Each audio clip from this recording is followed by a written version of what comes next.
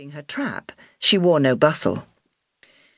Meg was weather-browned, her hair dark and unruly beneath her wide hat, and she wore a plain, though good quality, bleached cotton gown.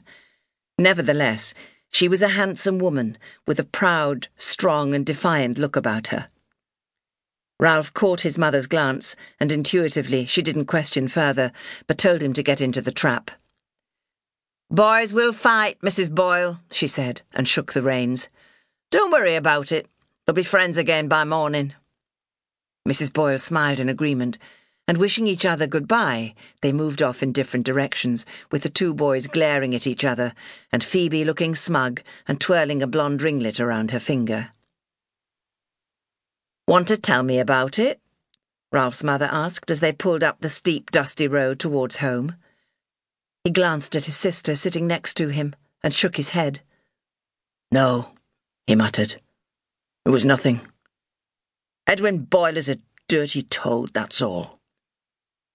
"Toads are not dirty." Peggy, with all the assurance of a 10-year-old, defied her brother's wisdom. "It's only because they live in mud that people think they are." "Oh, shut up, Peggy," he said irritably. "I'm trying to think." He would ask Jack, he decided. He would surely know what it meant. Even though Jack was younger than Ralph, he knew the answers to so many things. He had had a different upbringing from Ralph. He knew the names of animals which roamed the bush. He could fish.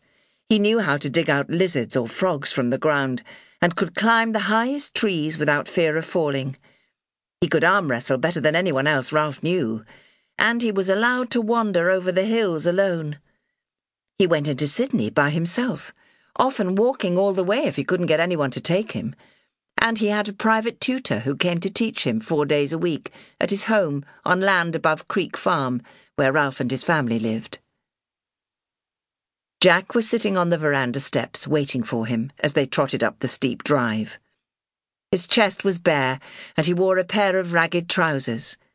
His hair was a mass of tight, dark curls. He had a huge grin on his face, and his dark eyes gleamed with mischief. Meg sighed when she saw Jack. "Get changed out of those clothes, Ralph, before you go anywhere, and be back here for supper at 6 o'clock. Ralph jumped down from the trap and raced inside, tearing off his belted tunic. He reappeared a few minutes later, wearing an old shirt and an even older pair of trousers. "And you'll feed the pigs before either of you get any supper," she shouted after them as they ran towards the creek.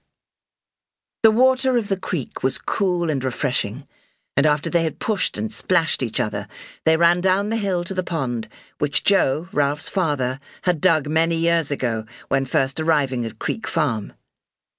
This water was warmer, being still, and they dived in simultaneously and swam the width of it before emerging on the other bank. "Race you to the other side," Jack shouted, and whooped as he dived again. And Ralph knew that he wouldn't catch him. Jack was as fast-moving in water as he was on the land. "I want to ask you something," Ralph said, as they lay in the warm grass and felt the heat of the evening sun drying them.